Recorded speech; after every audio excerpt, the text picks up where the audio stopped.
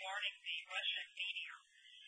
We have with us today NASA expert Dr. Bill Cook. Dr. Cook is the lead for the Meteorite Environment Office at NASA's Marshall Space Flight Center in Huntsville, Alabama. We also have Dr. Paul Chodes, who is a research scientist in the Near Earth Object Program Office at NASA's Jet Propulsion Laboratory in Pasadena, California. Bill and Paul have a few introductory comments. After their remarks, we will take questions from the media. So, Bill, I will turn it over to you for your introductory comments. Okay, my comments are going to be with regard to the Russian meteor over Chelyabinsk. I'll get it right in a minute. Russia, that occurred approximately 9:20 a.m. Russian time this morning. What we know at this time is as follows. A rock, and a small asteroid or large meteoroid, depending on how you want to define it, entered the atmosphere. This rock was about 15 meters in diameter. It was a weight of about 7,000 metric tons. It was moving at 18 kilometers per second, and for those of you who deal with normal units, it's about 40,000 miles per hour. So it hit the atmosphere above Russia, moving at that speed. It penetrated at a shallow angle, less than 20 degrees. It lasted over 30 seconds in our atmosphere before breaking apart about 20 to 25 kilometers, which is 12 to 15 miles above Earth's surface. When it broke apart, it produced a violent explosion, and there may have been several smaller events as well, in the vicinity of 300 kilotons of energy, which produced a shock wave that propagated down as well as through the atmosphere. And when it propagated down, the shock wave struck the city below, causing large numbers of windows to be broken, some walls to collapse, and minor damage throughout the city. So, when you hear about injuries, those are undoubtedly due to the effects of the shock wave striking the city and causing walls to collapse and glass to fly, not due to fragments striking the ground. There are undoubtedly fragments on the ground, but as of this time, I know of no fragments that have been recovered and we can verify with certainty. A preliminary orbit for this object indicates it originated in the asteroid belt with a longest distance from the sun about 2.5 times Earth distance. And it does appear to be an asteroid in nature. We are asked the question, well, why wasn't it detected before? And based on this preliminary orbit, the reason it wasn't detected by telescopes on Earth was because it literally came out of the day side of our planet. It was in the daylight sky, and as you know, telescopes can't see things in the daytime. So this object came out of the daylight sky, and as a result was not detected by any Earth-based telescopes. So that's what we know at this time, and I'm going to pass it over to Paul Chodes and let him talk about the asteroid 2012 DA-14, plus anything he might care to add about this event over Russia this morning. Well, good afternoon. What an amazing day for near-Earth objects. By an incredible coincidence, we have two rare events happening on this very same day, with asteroid 2012 DA-14 passing very close to the Earth for an asteroid of that 550 meters, or half a football field in size. And we have a small 15-meter object, which I would call a tiny asteroid, actually hitting the Earth at a shallow angle and creating a significant explosion. This is the largest recorded event since the Chelyabinsk explosion in 1908. This was very large for a meteorite hit or fireball. But let me talk a little about this DA-14. It has already passed close approach. We are continuing to track it. In fact, I believe we have a live feed from from the Sakra Observatory, which is the place where it was discovered just about a year ago. So we can see the object on the screen, as you can see right now. It's moving. It's a little streak because of the exposure that's being taken, and it's moving quite rapidly for an asteroid. This is very unusual, and the reason for that is that it's happening so close to the Earth. So it's passing the Earth at 17,500 miles an hour, and it's on its way out now. I should mention that Ustream.tv/NASA.jpl2, excuse me. So that's where you can take a look and see a live shot of the asteroid. The asteroid has passed the Earth, it's on its way out, and it won't return this close for many, many years. Regarding the Russian explosion, there was a shockwave. Why is there a shockwave from something coming in like this? I have to say, asteroids enter the Earth's atmosphere at a tremendous speed, 40,000 miles per hour, which, by the way, is actually much faster than the A-14 is passing the Earth. It is incredible speed, and in order for the tiny asteroid to slow down, the atmosphere will absorb that energy. Okay, and so it is actually emitting the energy as heat, and it's emitting it as light. This event must have been brighter than the sun if you were there to watch it. It's just incredible. Tiny asteroids the size of this one that hit over Russia this morning, hit the Earth on average about once every 100 years. So as you can see, the last recorded one that was this size was 1908, didn't go through the explosion. These are rare events, and it's an incredible coincidence to have them happening on the same day. The Russian event, the fireball, is not related to the A-14 asteroid in any way. That's the end of my report. Right. Thank you, Bill and Paul. Angela, I believe we're ready for questions from the media.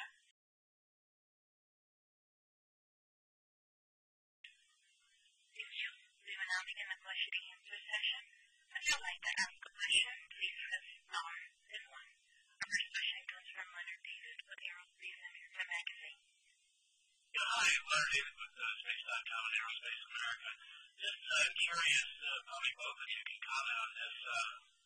Some legislative lawmakers are putting together a hearing, and what would you, if you had to go testify in front of folks, somebody calls this a wake-up call.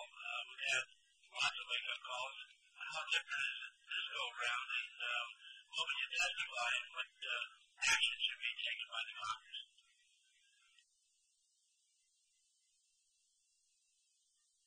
I'm going to let Paul go first on this. Okay, these are rare events, first of all. As I said, once every 100 years. So it's unusual, again, to have it on the same day. What I would say is that the asteroid that hit over Russia was a very tiny asteroid. These things are very faint until they get close enough to the Earth to be seen. An asteroid such as this, which approaches the Earth from the daytime sky, is virtually impossible to see ahead of time, because telescopes have to look in the nighttime sky to discover asteroids. So NASA is the lead agency in the worldwide search for asteroids, and we've done a good job at finding the large-sized asteroids. We're at about 95% of the population of large asteroids. And we're finding many of the smaller ones, but the tiny ones, like the one that hit over Russia, they are very difficult to find. Thank you, Paul. Next question, please. Next question comes from Alan Boyle for NBC News.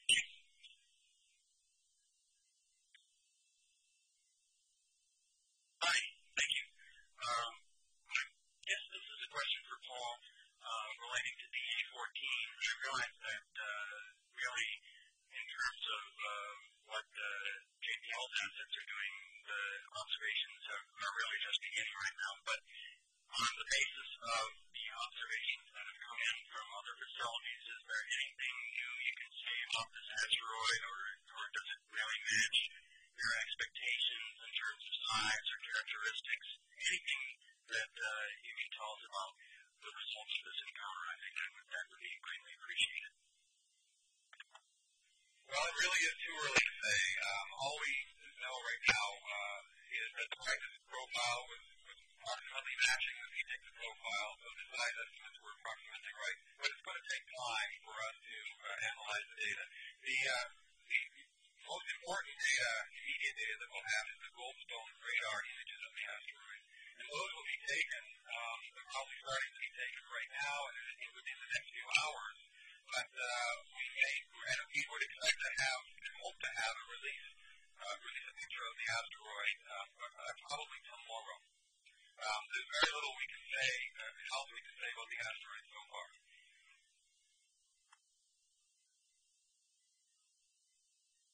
Thank you.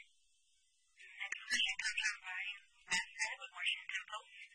Yeah, thanks for the question for Paul. I think some of your colleagues are over in Vienna talking about possible international cooperation for NEO detection and deflection type missions.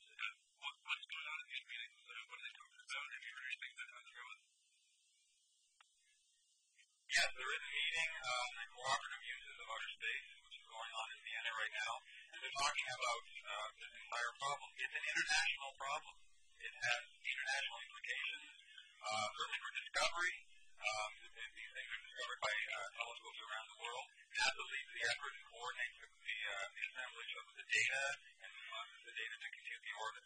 But this issue is international in the sense that if an asteroid should hit, it could hit anywhere on the Earth. So, and especially, you talk about deflecting an asteroid sometime in the future. Could we deflect an asteroid? These issues are being discussed. And there are political implications of deflecting an asteroid. Let's say we have a 10-year warning on it, and we're able to deflect it enough so that it will miss the Earth. Well, as you change the trajectory of an asteroid, the place where it could hit could move.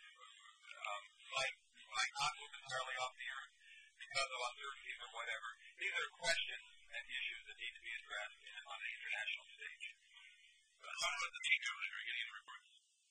I am not getting any reports of them.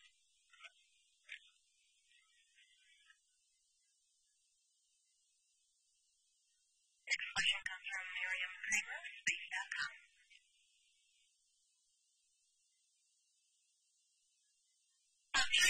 I am wondering how the blast over Russia compares to the one over Indonesia in 2009. And just as a follow-up, I'm wondering how long the trail from the meteor over Russia was. I know there was about 20 seconds but how long was that trail? Okay. In comparison to the Indonesia event, this blast over Russia was somewhere on the order of 4 to 5 times more powerful than the Indonesia event, maybe even more. So it was a very strong event. As far as the trail, you can kind of work that out. The meteor was about 30 seconds. It was moving approximately 10 miles per second, so it left the trail about 300 miles long. Great, thank you much. Next question comes from Irene Front with Reuters.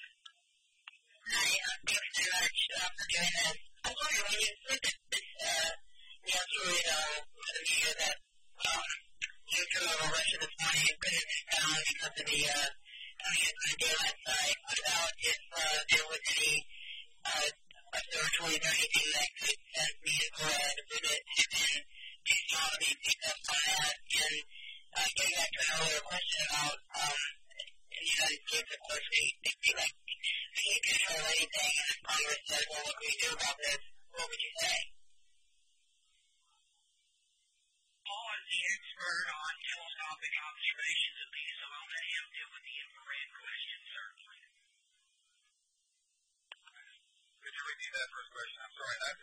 Bill would take that one.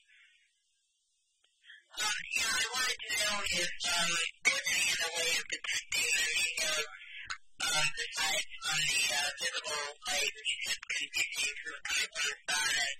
They did not want to know if there is action taken to try and prevent these sorts of things, or at least get some sense that they're happening. Is there anything that can be done, or is it just kind of what it is slow up that up? This object could, let me see if I can describe this object. Hang on a second.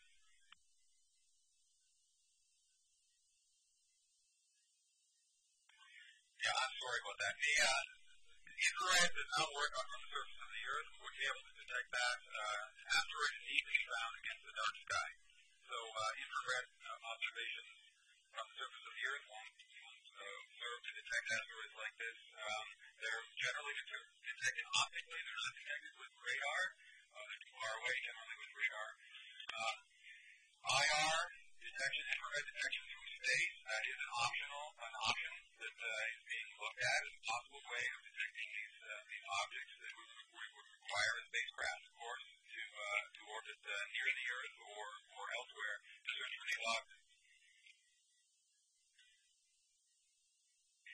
To answer the second part of your question, I can't really speak to Congress, but I can tell you that NASA has recognized that asteroids and meteoroids and orbital debris pose a bigger problem than, anybody anticipated decades ago.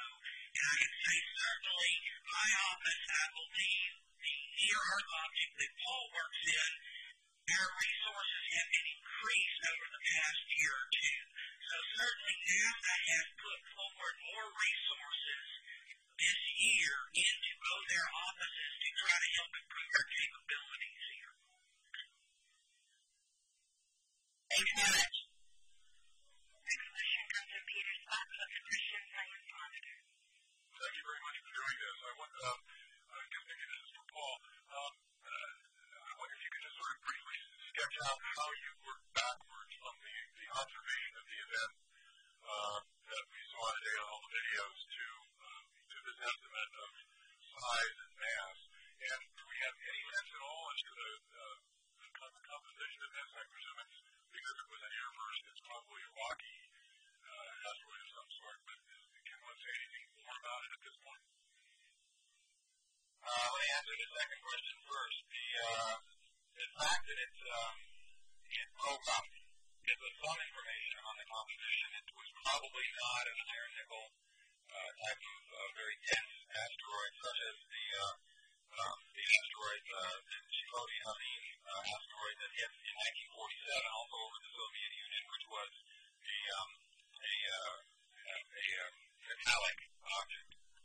And could you repeat the first question, please? Yeah, just kind of briefly sketch how you work back from whatever observations you use to derive a mass and a size estimate for this. The principal source of the information is on the energy released, which is determined by infrasound detectors on the ground. They are an excellent source of measuring the pressure waves that are created by the detonation in the atmosphere. So that will give a rough idea of the size of the energy, the amount of energy that was released. So the initial and preliminary information is coming through the infrasound network. Thank you. Next question comes from Bill Harwood with CBS News. Yes, thanks. And if all you just answered my question, I'll follow up and explain what this infrasound network is and what's going with that. Thanks. Bill, can you take that one? Sure. The infrasound network was established to monitor for nuclear explosions. There are nuclear test ban treaties forbidding surface nuclear tests. So international agencies established a network of infrasound stations all over the globe to try to detect big explosions in the atmosphere. And when you have a significant event like this, these infrasound stations will pick it up because as you can give some energy of 300 kilotons, this is similar to a nuclear explosion in magnitude. So we're basically leveraging the network designed to detect nuclear explosions on the surface of the Earth to give us information about a meteor exploding in the atmosphere. Thanks very much. Next question comes from Naomi Seck of ACBFP. Hi, thanks. My questions have mostly been answered, but I'm just curious, can you sort of sketch the trajectories that was in the asteroid belt? How long ago would it have left, and can you reconstruct the path that this tiny asteroid took?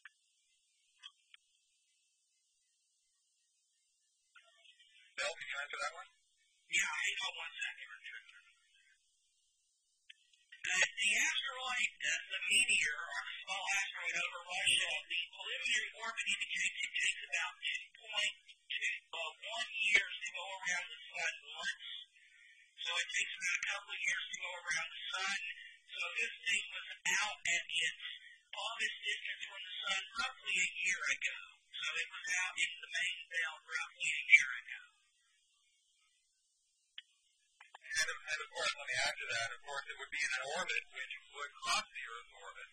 That's why it hit the Earth. So it was one that an orbit that extended. We don't know how far it went inside the Earth's orbit, but it had its farthest distance from the sun. It would be in the asteroid belt.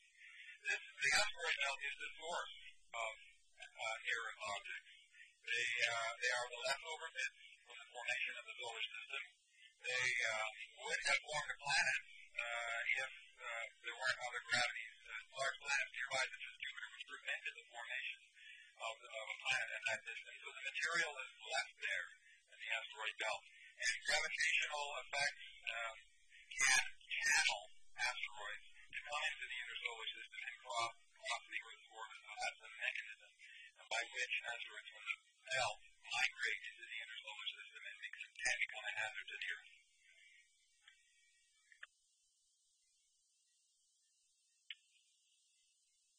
Next question comes from Real Henry with Irish TV. Thanks so much for doing this. I have a couple of questions, if I may, about the shock wave. You mentioned that it was a red network. I'm wondering, is this a shock that was heard around the world? Was this being picked up by infrasound networks at great distances? And my second question is more local as to the whole sequence that created these shock waves. I can just watching one of the videos, I was very certain I heard 5 maybe 6 distinct explosions. I'm wondering if can that be explained by the dynamics of this thing. And I've heard things like pancaking and then things breaking up. I mean, could you talk a little bit about what actually might have been happening that may have created 5 or 6 distinct explosions? Yeah, this is Bill. As far as to the number of infrasound stations, right now your energy estimate is based on 4 infrasound stations, though it was certainly dependent on more. As to whether or not this was heard all the way around the world, they haven't told all the infrasound stations, so at that time I'm unable to answer that question. So our energy estimate is based on data from 4 infrasound stations closest to the event, and it was certainly seen on or registered on other infrasound stations, but whether or not it was seen on all infrasound stations, we don't know at this time. It's still early on. And I can let Paul address the shockwave stuff. I believe that the atmosphere protects us and will disrupt the asteroid as it's coming in. So there will be fragmentation events. And as the asteroid disrupts, it effectively divides into multiple meteors. And so that is one possible source of multiple shock waves. And there are other dynamical reasons why we might get multiple shock waves as well.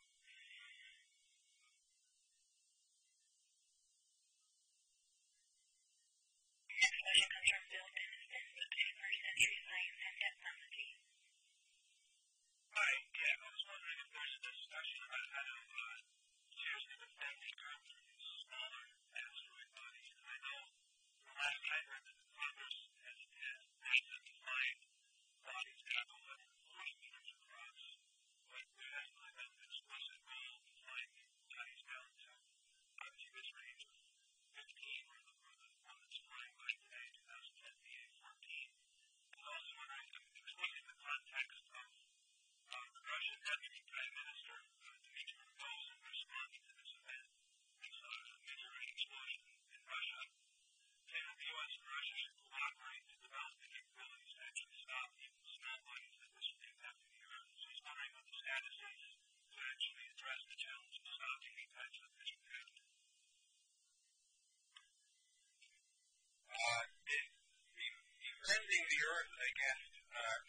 asteroids, such as the one that passed over Siberia and impacted there, is a challenging issue. That is something that is not currently our goal. NASA's goals are to find the larger asteroids. Even DA-14 is on the small side, and it will be difficult to find the majority of those. So many of them would go undetected for a significant length of time. The tiny asteroid that hit over Russia this morning, actually was over the Ural mountains in Russia, is very difficult to detect all of those, and therefore defend the Earth.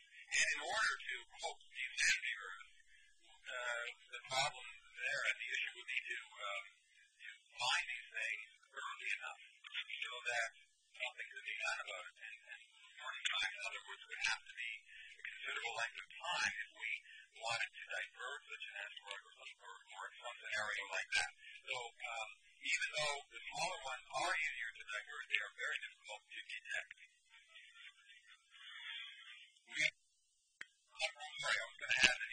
We are focusing on the larger asteroids first. They are the ones which are the most hazardous. The object that entered over Siberia this morning was a moderate explosion, and frankly was nowhere near the devastation that you would get from a larger asteroid hitting the Earth. Those are the serious ones that we need to focus on first.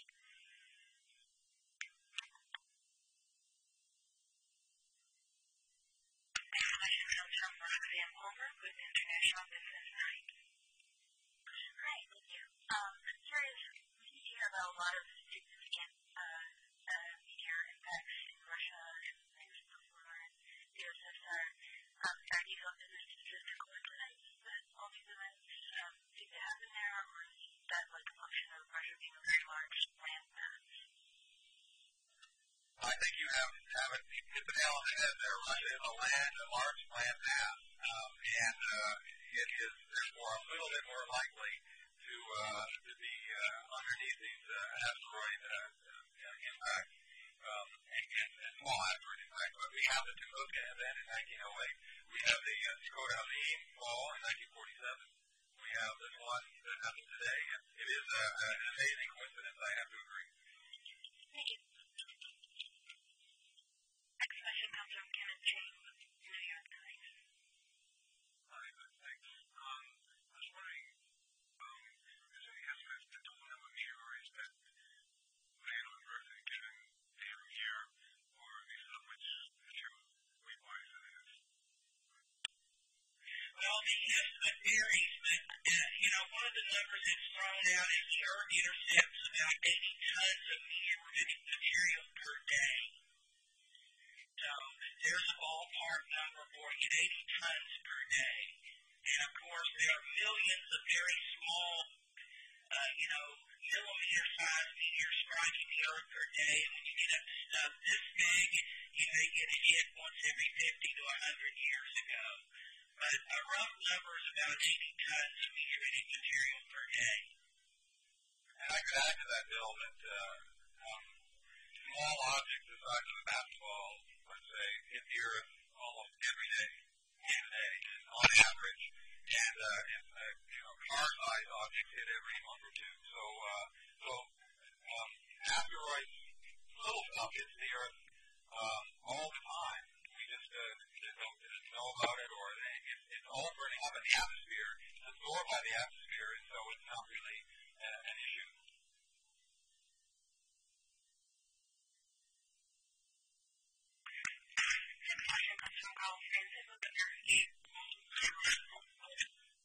Hello, thank you. Can you hear me all right? Hello? Okay, thank you. Thanks again for holding this. So, when it comes to, you said that, in order to detect an object at the time that entered it over the Ural Mountains in Russia, that you require spacecraft in that we don't currently have orbiting right now. And a number of companies have today deep space industry and plans are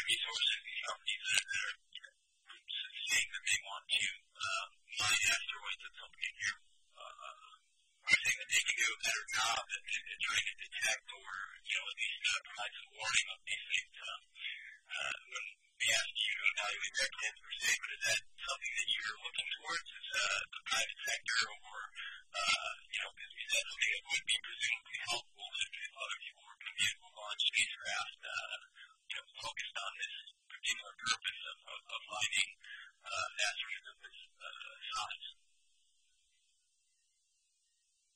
Well, I'm not personally involved in any of these private efforts that you're talking about.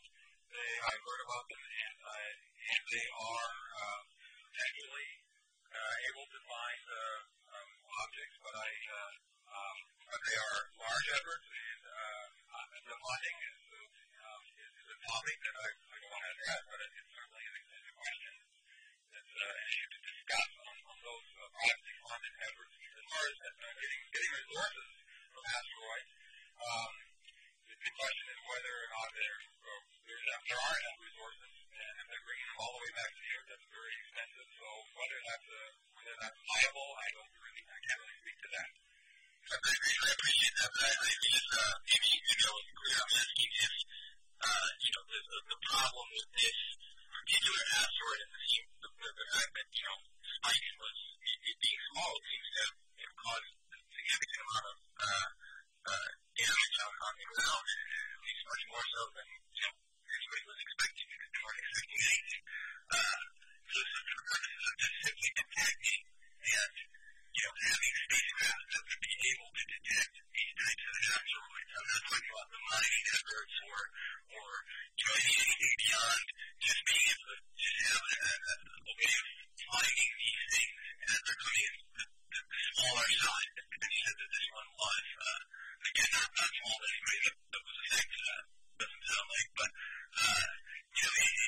when you had something, what would it be? What would the spacecraft need to be? What would we need to have in outer space in order to pick up these things, just in terms of detection, not actually physically visiting or distracting anything from them, but just simply spotting them before they get time in our action that we could at least warn people on the ground. What would that take? What kind of spacecraft would be necessary for that? Is there any role that the private space sector could play in finding spacecraft for that purpose? That's what I was asking about. That is an issue I can't really speak to. I can't speak to the private efforts that are going on to address this problem. It's a challenging problem to find asteroids, even with the size of the DA-14, let alone the tiny asteroids that hit over the Ural Mountains today. There's clearly more work to be done. But I'm sorry, I just want to follow up here. What would you need to be able to find these people? Specifically, what kind of spacecraft would be necessary? What are we talking about here as far as something orbiting the Earth or in space? Heliocentric orbit. What would it take? What would we need? I believe that a good way to find these objects, as the neowise show, is to search for them in the infrared. And beyond that, I think I can't really say much about what is the best way and best place to find them. I mean, we can talk later if you'd like to call me. Okay, that'd be great. Thank you. Thank you. Next question, please. Next question comes from Carolyn Johnson with the Boston Globe. Hi, thanks for taking my question. I joined a little late, so you might have answered this already, but can you just explain how much energy was released by the event, and then what kinds of effects it could have if it occurred in like a densely populated urban area? Well, the energy released by the event is 300 kilotons, so I'm seeing a number that it could be as high as 500 kilotons, and it did occur over a densely populated area. It occurred over this Russian city. So it collapsed building walls, it blew out windows, and this airburst, if you will, this explosion occurred 12 to 15 miles above the ground.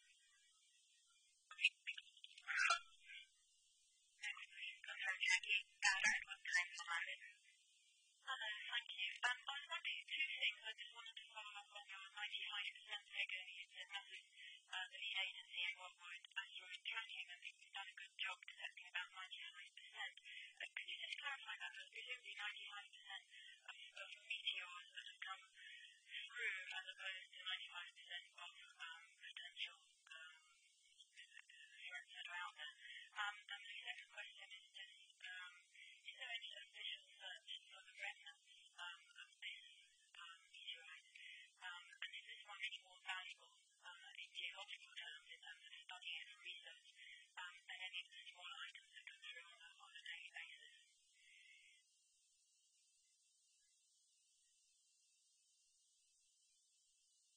I can address that. When we talk about a 95% completion rate, that is, NASA has been surveying to find the large asteroids.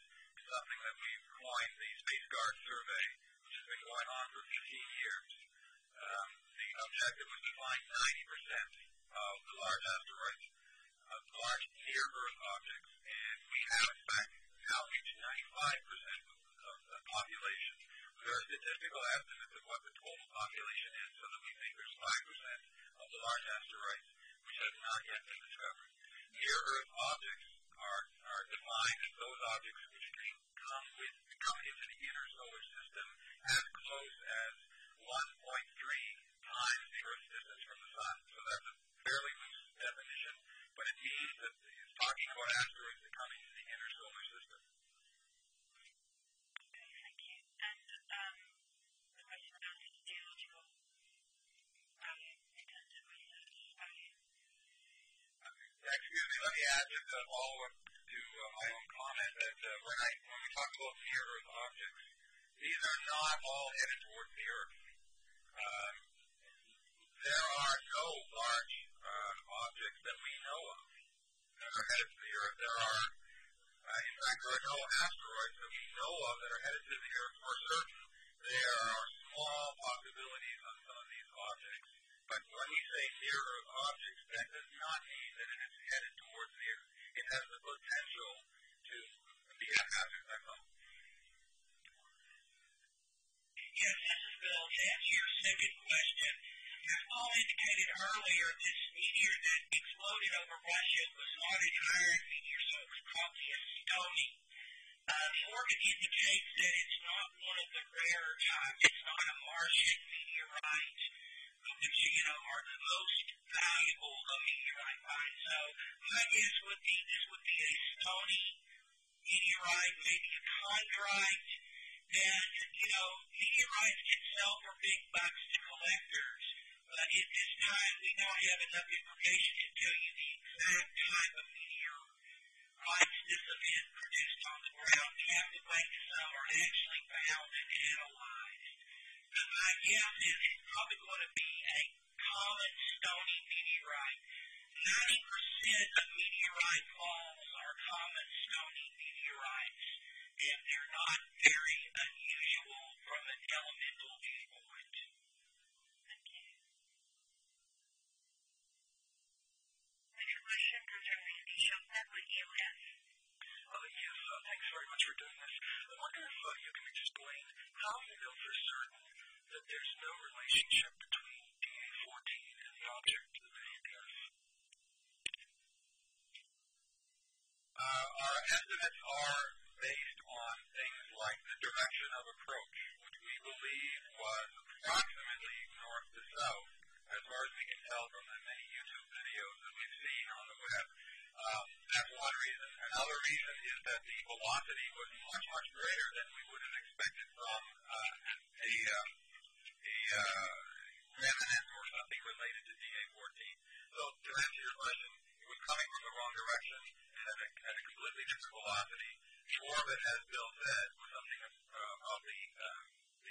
one that hit over Russia. That orbit went out to the outer solar system, to the asteroid belt.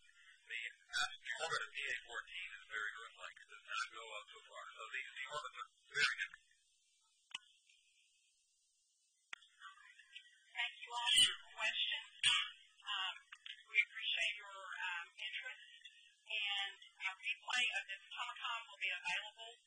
I'll give you the call-in number for that. It's 888-562-0218. Again, a replay is available at 888-562-0218.